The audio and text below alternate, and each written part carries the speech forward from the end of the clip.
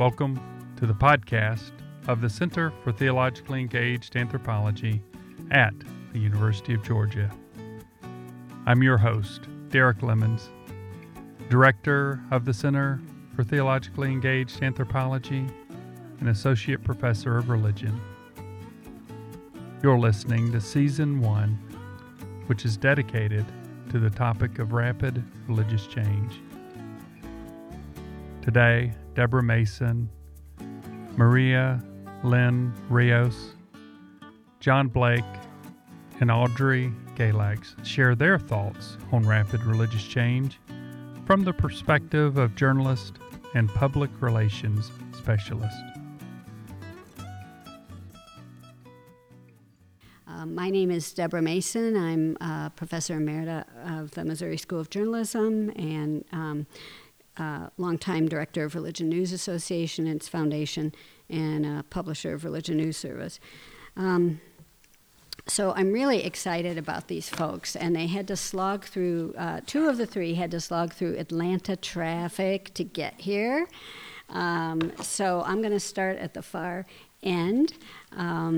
Maria Lynn Rios, she's actually a little closer to home, and she's Associate Dean at the Grady School. Is it the Grady School of Journalism? Grady College. Grady College. Grady College of Journalism. And actually knew Maria when she was a colleague of mine at the Missouri School of Journalism. So Dr. Lynn Rios teaches public relations and cross-cultural journalism.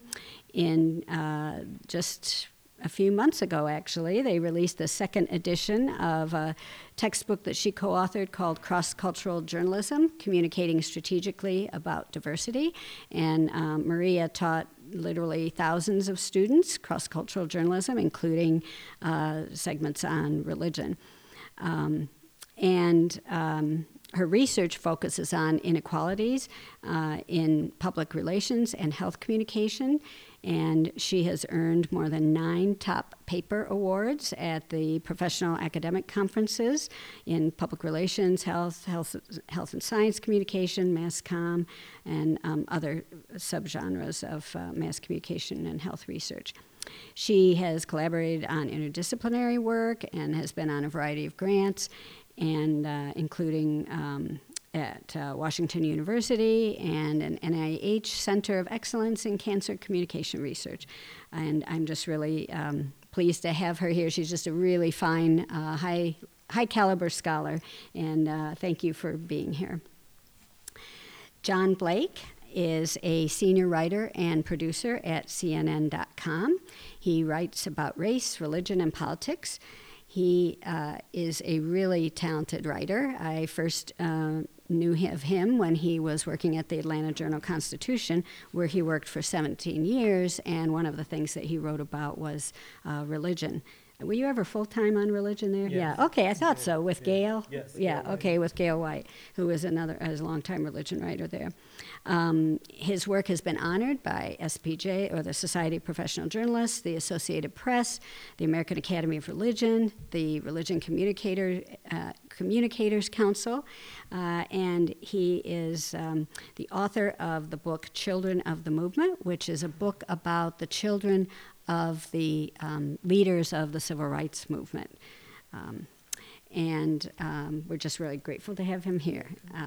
And then we have Audrey Galax, and she is a producer and program content manager for the AIB Network. That is an Atlanta-based cable channel and online platform. Her work encompasses documentaries and current events, interfaith-focused interview programs. She created the Abandoned Mattress Project photojournalism initiative. I'm really curious about that, to draw attention to the homelessness and environmental issues, and serves on the board of Faith Alliance of Metro Atlanta, Essential Theater, Initiative for Affordable Housing, and the Jewish Community Relations Council of Atlanta. She has a Master's of Science in Journalism from Northwestern. So do I. All right. When were you there? I was there probably way before you. Anyway, and a BA in International Relations, Middle Eastern Studies from American University in Washington, D.C. So I'm really grateful for you folks, and we're going to just dive right in. So So I wonder if you can all talk about a story or a public relations event, or maybe even a teaching experience, in your case, Maria, that involved a religion angle, and that you had to do on a really tight deadline, and the challenges you had in sourcing it. The motive behind this question is that there are a lot of complaints about how religion is covered in the mainstream media, and time is a really, we battle with time all the time, and never more than now. So I just wonder if whoever wants to go first, if you want to talk about the sourcing of religion on a tight deadline. Just a couple weeks ago, I had this issue. There was a breaking story you probably heard about. Christianity Today magazine, they wrote an editorial calling for Trump to resign. And I remember the challenges of writing that story on deadline. The news broke, I think I first saw it on Twitter. It was kind of late in the day. And I told my editor we should do this story. And the big challenge I find now, compared to, say, years ago when you knew me at the AJC, when I worked at a newspaper, is that I find that what's happening in a lot of people's personal lives is kind of happening in media. Meaning, I don't know if you can relate to this, but I remember maybe about 3 or 4 years ago, take my Facebook page. I had conservative and progressive and independent people coming to my page, and we would all kind of talk about politics of what was happening. But lately, it seems like in the past year or two, all the conservatives have fled. Interesting. It's like there's no desire for dialogue. And what I'm finding as a religion, when I write about religion now, it is harder for me to get people who would be called conservative, just to get them on the line, to get them to talk, because I'm with CNN. I didn't have that problem before. But when that story broke a couple weeks ago, I said, God, I have to get an evangelical. And I'm like, well, who's going to, if I call up and say, I'm from CNN, it's like Communist News Network. I mean, they get, and that was a big challenge. But fortunately, the week before, I just happened to have lunch with, breakfast with Jim Walls. He just happened to come into Atlanta. He's the leader of Sojourners, and he loves to talk. And he gave me his card, and I just called him, and he gave me a great quote, and it deepened the story. But that's a big challenge now when I call people who might not like CNN, like, will they actually talk to me? I never had to worry about that before, because the people love to talk to the media. That's interesting. That's fascinating. This is Audrey Galix from the AIB Network.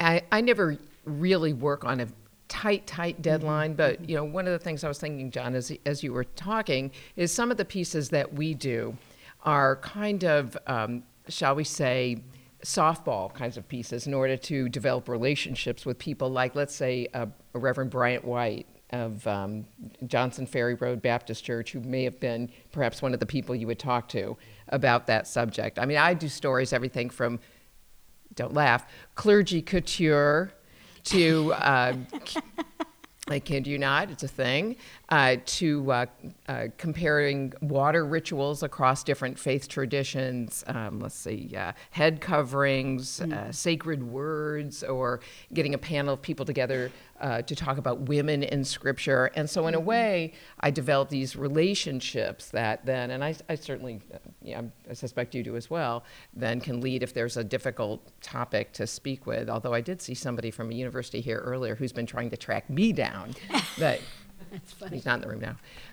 That perhaps make it easier to connect with people when there might be something like this. But certainly I'm not with Communist News Network, although I was 1,000 years ago. Didn't put that in my bio.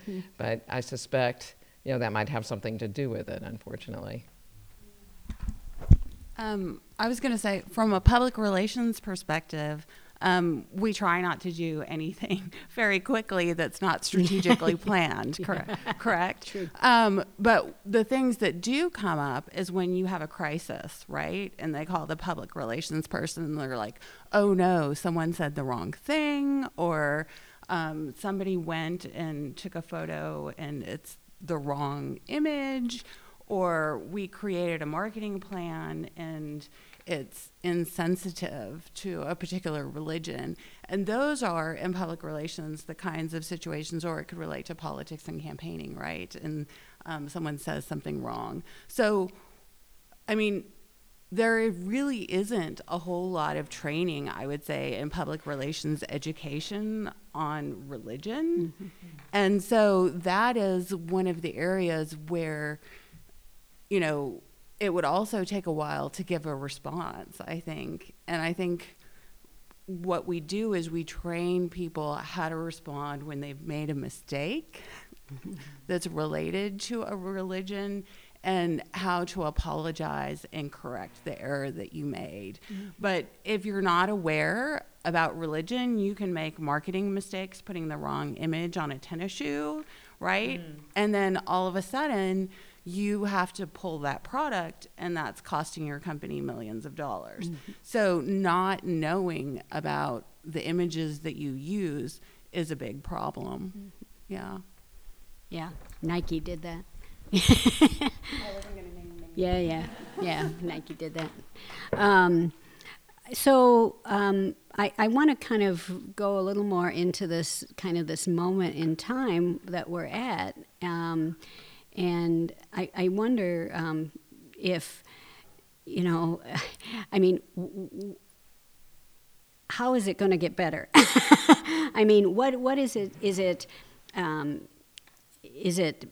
Is it the politics of the time, and if we have a change in leadership, then then things will change? Or do you think CNN, for instance, has lost those audiences to Breitbart or to Newsmax or other entities, or World Magazine, where you know, this is it's a huge issue, not just for CNN. It's a huge issue for all mainstream news markets, and in some cases it's become dangerous, right? I mean, you've had colleagues, you know, I wonder if you can talk, if and I don't know, maybe, I don't know if I haven't ever personally felt in danger, but I just wonder if you could talk about just the difference in tone that journalists are facing these days.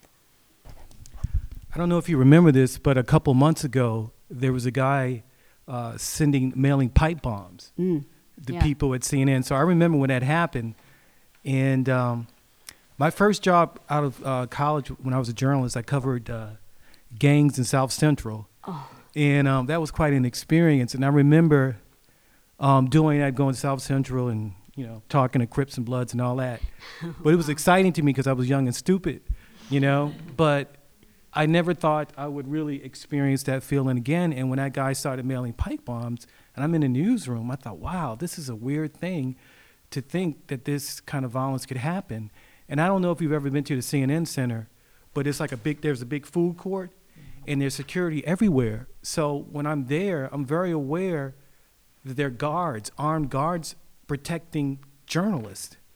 And I've heard people say, you know, that I think about this sometimes. What if somebody just came in there just shooting up people, you know, because we're part of the lamestream media?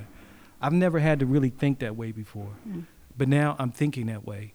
And to go to your question about if things are going to get better, I mean, as far as you're talking about the country?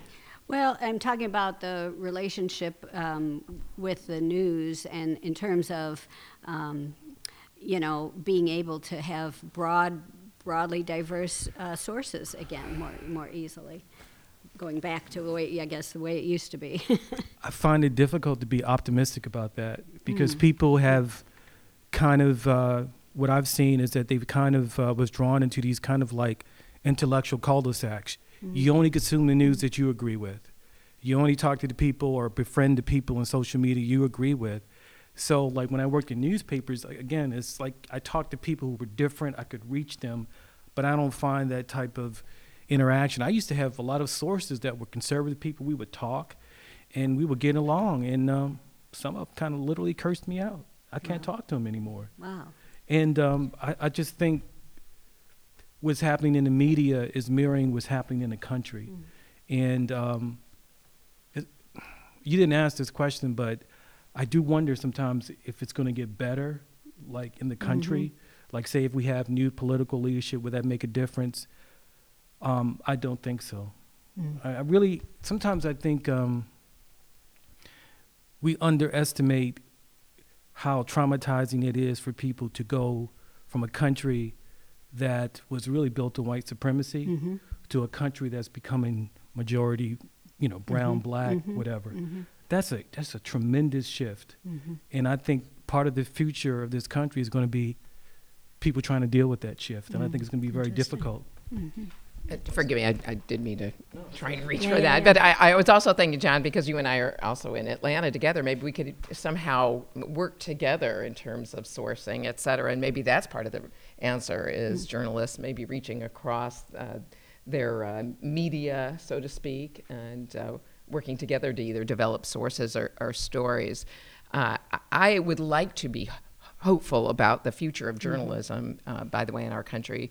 My husband, who's also in the business, we say we failed as parents because one of our children is a newspaper reporter, actually covering 2020. And I must tell you, she had a very interesting experience. And it's a little bit off topic, so forgive me, but she was covering a rally where the president was speaking. She's based in Columbia, South Carolina. And she actually did witness a very docile, friendly crowd turn on the journalists once he started speaking. And as an overprotective mother, I must say, I don't want to say I have the White House phone number on speed dial, but I did call and leave an email as well as a voicemail saying that I would hold this individual personally responsible should anything happen to my journalist child. So, and I share that by way of saying, I think I literally feel in some ways we all have skin in the game to stay at the table, continue to reach out to sources, even those who may say disparaging things about the news media, if no other reason to have than perhaps that email traffic saying that we tried, you weren't there for us. Let me show you, public, who holds us in such disdain. And well, go ahead. And I just wanted to know, too, how you train students. Oh, okay. Well, I was going to go in a different direction. Go for it. Well, I was just going to add from a public relations perspective. I mean, one of the big trends in public relations has been, over the last decade, this move towards, in communicating for an organization, your corporate social responsibility from the business side. And so there has been a talk about organizational values and what do you represent as an organization. And, if you think of businesses and companies and how they communicate, there are so many products on the market today that one of the ways that companies have tried to distinguish themselves is through this corporate social responsibility. We care about the environment, we care about your health, we care about this, we care about that.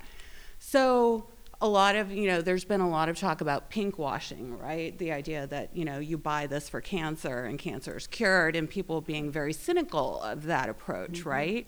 So now the new discussion, it's not corporate social responsibility. There's so much skepticism. Like, what are you really doing? I mean, you're still selling plastic bottles, right? And so the move has been to talk about the idea of corporate purpose. And this has to do with the idea of living your values as a company. And we see some companies do that when, you look at Chick-fil-A. They're not open on Sundays, right? They're living and working their values. You have Hobby Lobby, right?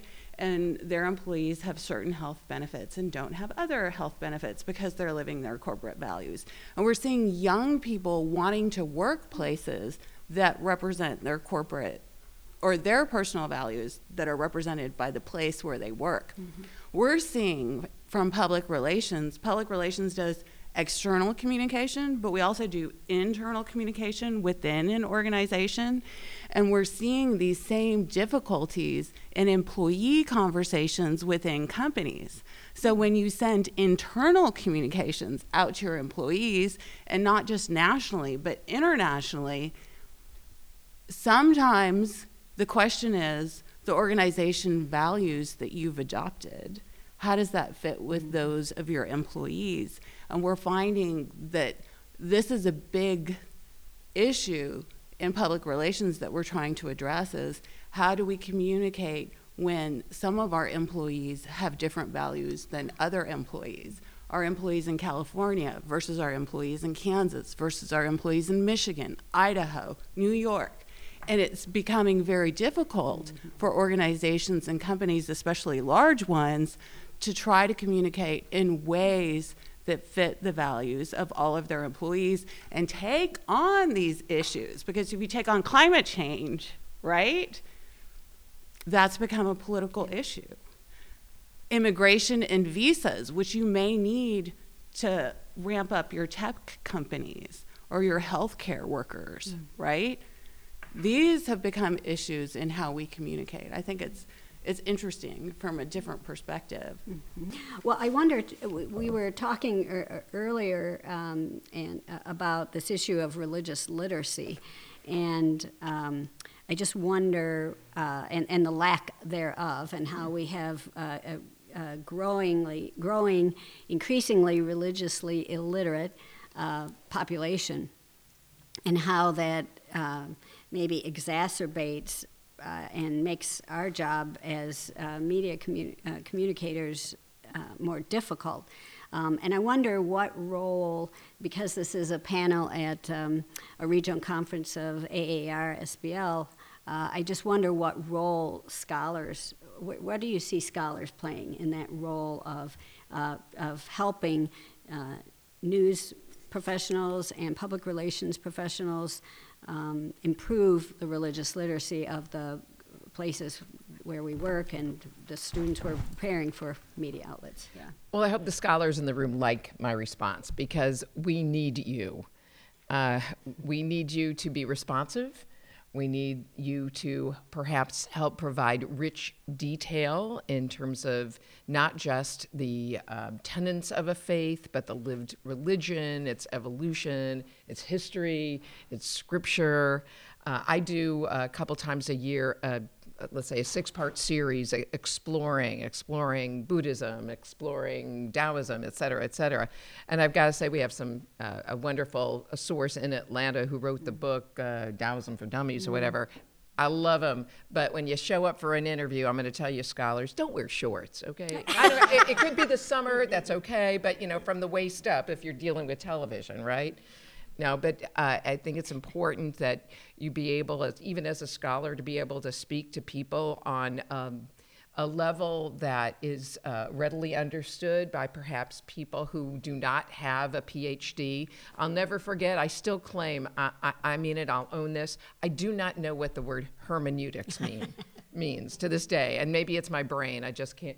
So you have to be able to, just like we need to be able to translate our jargon from the news business, so too do scholars as well. I think it's really critical that we work together. I'll never forget a couple of years ago when I was working on a series on the Wiccan tradition, and the Atlanta AIB network started 50 years ago as Atlanta Interfaith Broadcaster. So that is sort of part of our DNA, even though we rebranded a few short years ago when we discovered that religion doesn't really sell.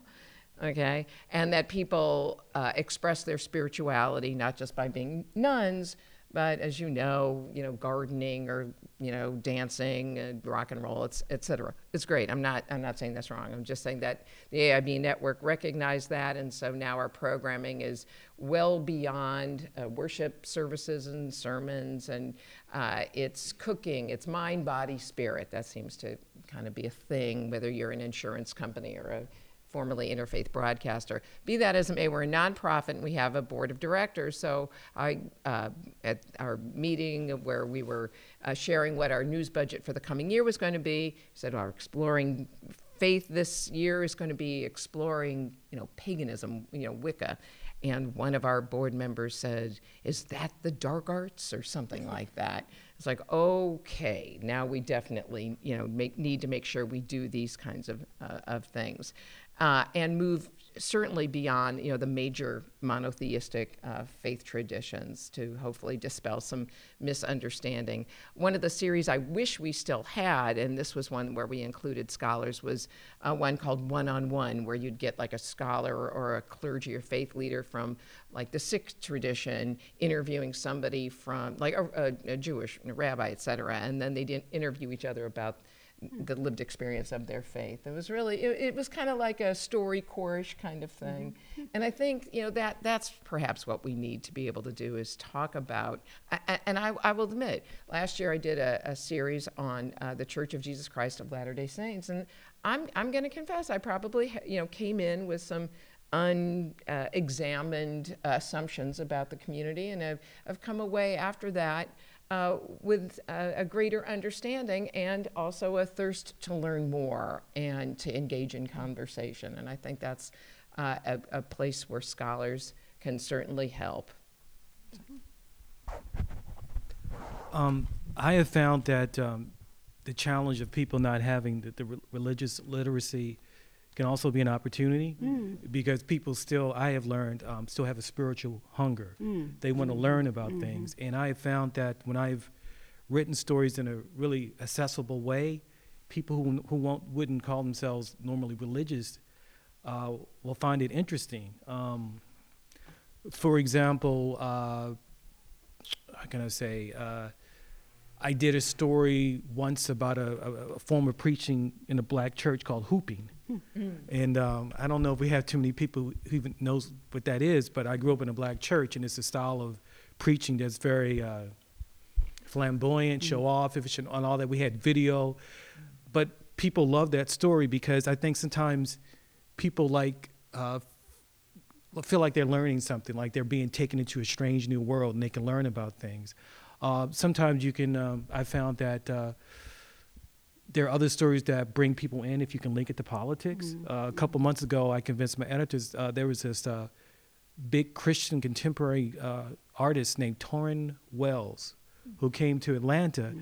And I used to write about Christian contemporary music. And I told my editor, I said, we should do something on this because I wonder what these people say about Trump. Do they feel any urge to speak out? Because Christian contemporary artists have long been criticized for only singing about Jesus. You don't sing about anything else. So when Torrin Wells came to Atlanta, I wrote this story, and I asked him and other artists, you talk about justice, you talk about love. Do you feel any urge in the Trump era to talk more, to be more vocal? And that story turned out to be one of the most popular stories I did, because I think people, even if you don't call yourself religious, you wonder, if you're a Christian artist, should you say something about children who are being put in cages, Should you say about how immigrants are being treated? If you ask those kind of questions that way, even people who wouldn't even call themselves religious or go to church, they will get involved.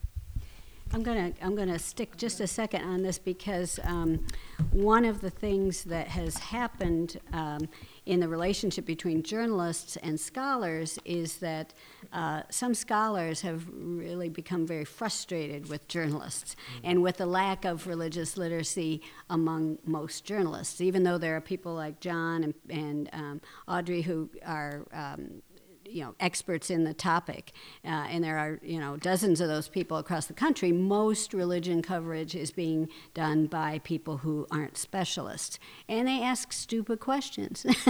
and there was those of you who are in AAR and know who Robert Orsi is, he former president of AAR, and he wrote a column once that said, I'm done. I'm not talking to journalists. We shouldn't talk to journalists anymore. Scholars shouldn't talk to journalists. And this has been a real tension. There's a real tension between journalists and scholars right now, and I just wonder if you want to talk about that, or if anybody out there who's a scholar and had been approached by a journalist and had a bad experience, if you want to talk about your experiences. Well, I'd just like to jump in. Yeah, I don't know if you saw the expression on my face. Go for it, please. If a journalist asks a stupid question, can you imagine what someone who isn't even in journalism might be asking? Again, like John said, ignorance is perhaps, just like a stupid question, is an opportunity to teach people. I mean, maybe that's what scholars need to do, is just to admit that we all have a responsibility to educate not just our students whose parents or whoever are paying, but the greater community, like a community scholar, so to speak. And is there a lot of ignorance? There's a lot of ignorance, even with someone who has lived in a particular faith, been raised, may not know all the scholarship around it. You just know that you had to prep for your bar mitzvah, or whatever it was, and then maybe never show up in synagogue again.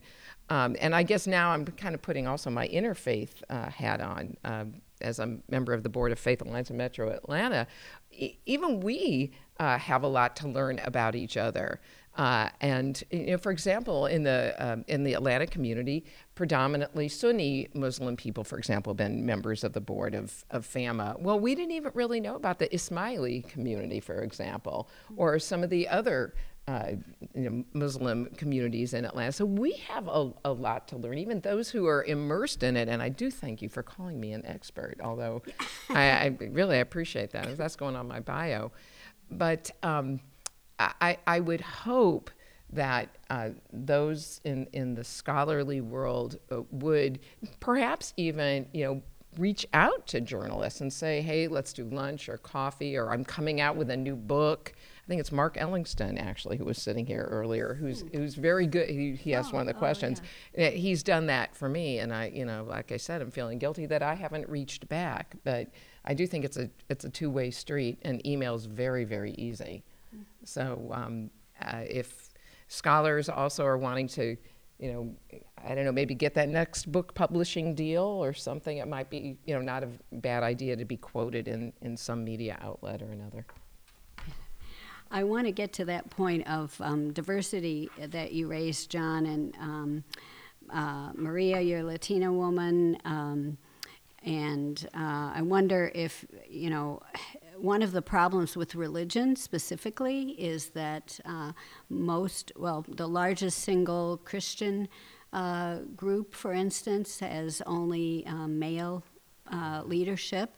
The Roman Catholic Church, that's true of mostly, within Islam, within Orthodox Jewry, many denominations the institutional structures are headed by men. In the United States, when you think about the leaders who are religious leaders who are quoted most often, they tend to be white. So how can journalists get around that issue of the leadership that might not necessarily be reflective of the world, of a black, brown, yellow world? I mean, my perspective is going to be from a public relations perspective. And usually, organizations are interested in audiences, not in leaders. So I mean, they're interested in the congregations and the groups of people in the churches. So you see a lot of organizations going to churches for political support, right? You see them going to churches to try to do health, get your colorectal cancer screening, right? That's where they connect with leadership a lot of times in the churches, is for, health campaigns, politics, things like that. And so, they're going after a wider audience. But I mean, it does raise questions about who to speak to, right? And who gets to speak. Right. And I think that raises issues about equality. And I think that goes back to the question that we had before about health policy, right? Is like, if a group of people have a belief, where does that leave people that don't have power at the table? And, in businesses and organizations, if you do have a group that feels like, a man can't have a business meeting alone with a woman, right? Or if women can't be involved in certain outings, then that does not allow for women to be equally participants in a business or an organization. And that raises questions too, right? So, I mean, I think there are lots of different angles from an internal employee perspective of how religion is part of an organization, and they may have traditions that may not be seen by everyone as cultivating equality. I just think that we journalists got to stop being lazy and, get beyond the official, archdiocese website and PR people. And with social media, I mean, you can always find, like if we're talking about the Roman Catholic Church, a group of nuns who are pissed off or what have you. And I just think we need to, perhaps widen our own tents of sources and resources and get out in the community perhaps more as well. And I think it was much harder, back in the day, maybe when I started out in the 80s, in journalism, because you just had your Rolodex or the yellow pages or what have you. But now with social media, it's so much easier. Thanks for listening. For the Center for Theologically Engaged Anthropology at the University of Georgia, I'm Derek Lemons. This panel convened at the 2020 Southeastern Regional Meeting of the American Academy of Religion. Thank you to Lily Baldwin, who edited this podcast, and to the John Templeton Foundation for funding the work of the Center for Theologically Engaged Anthropology.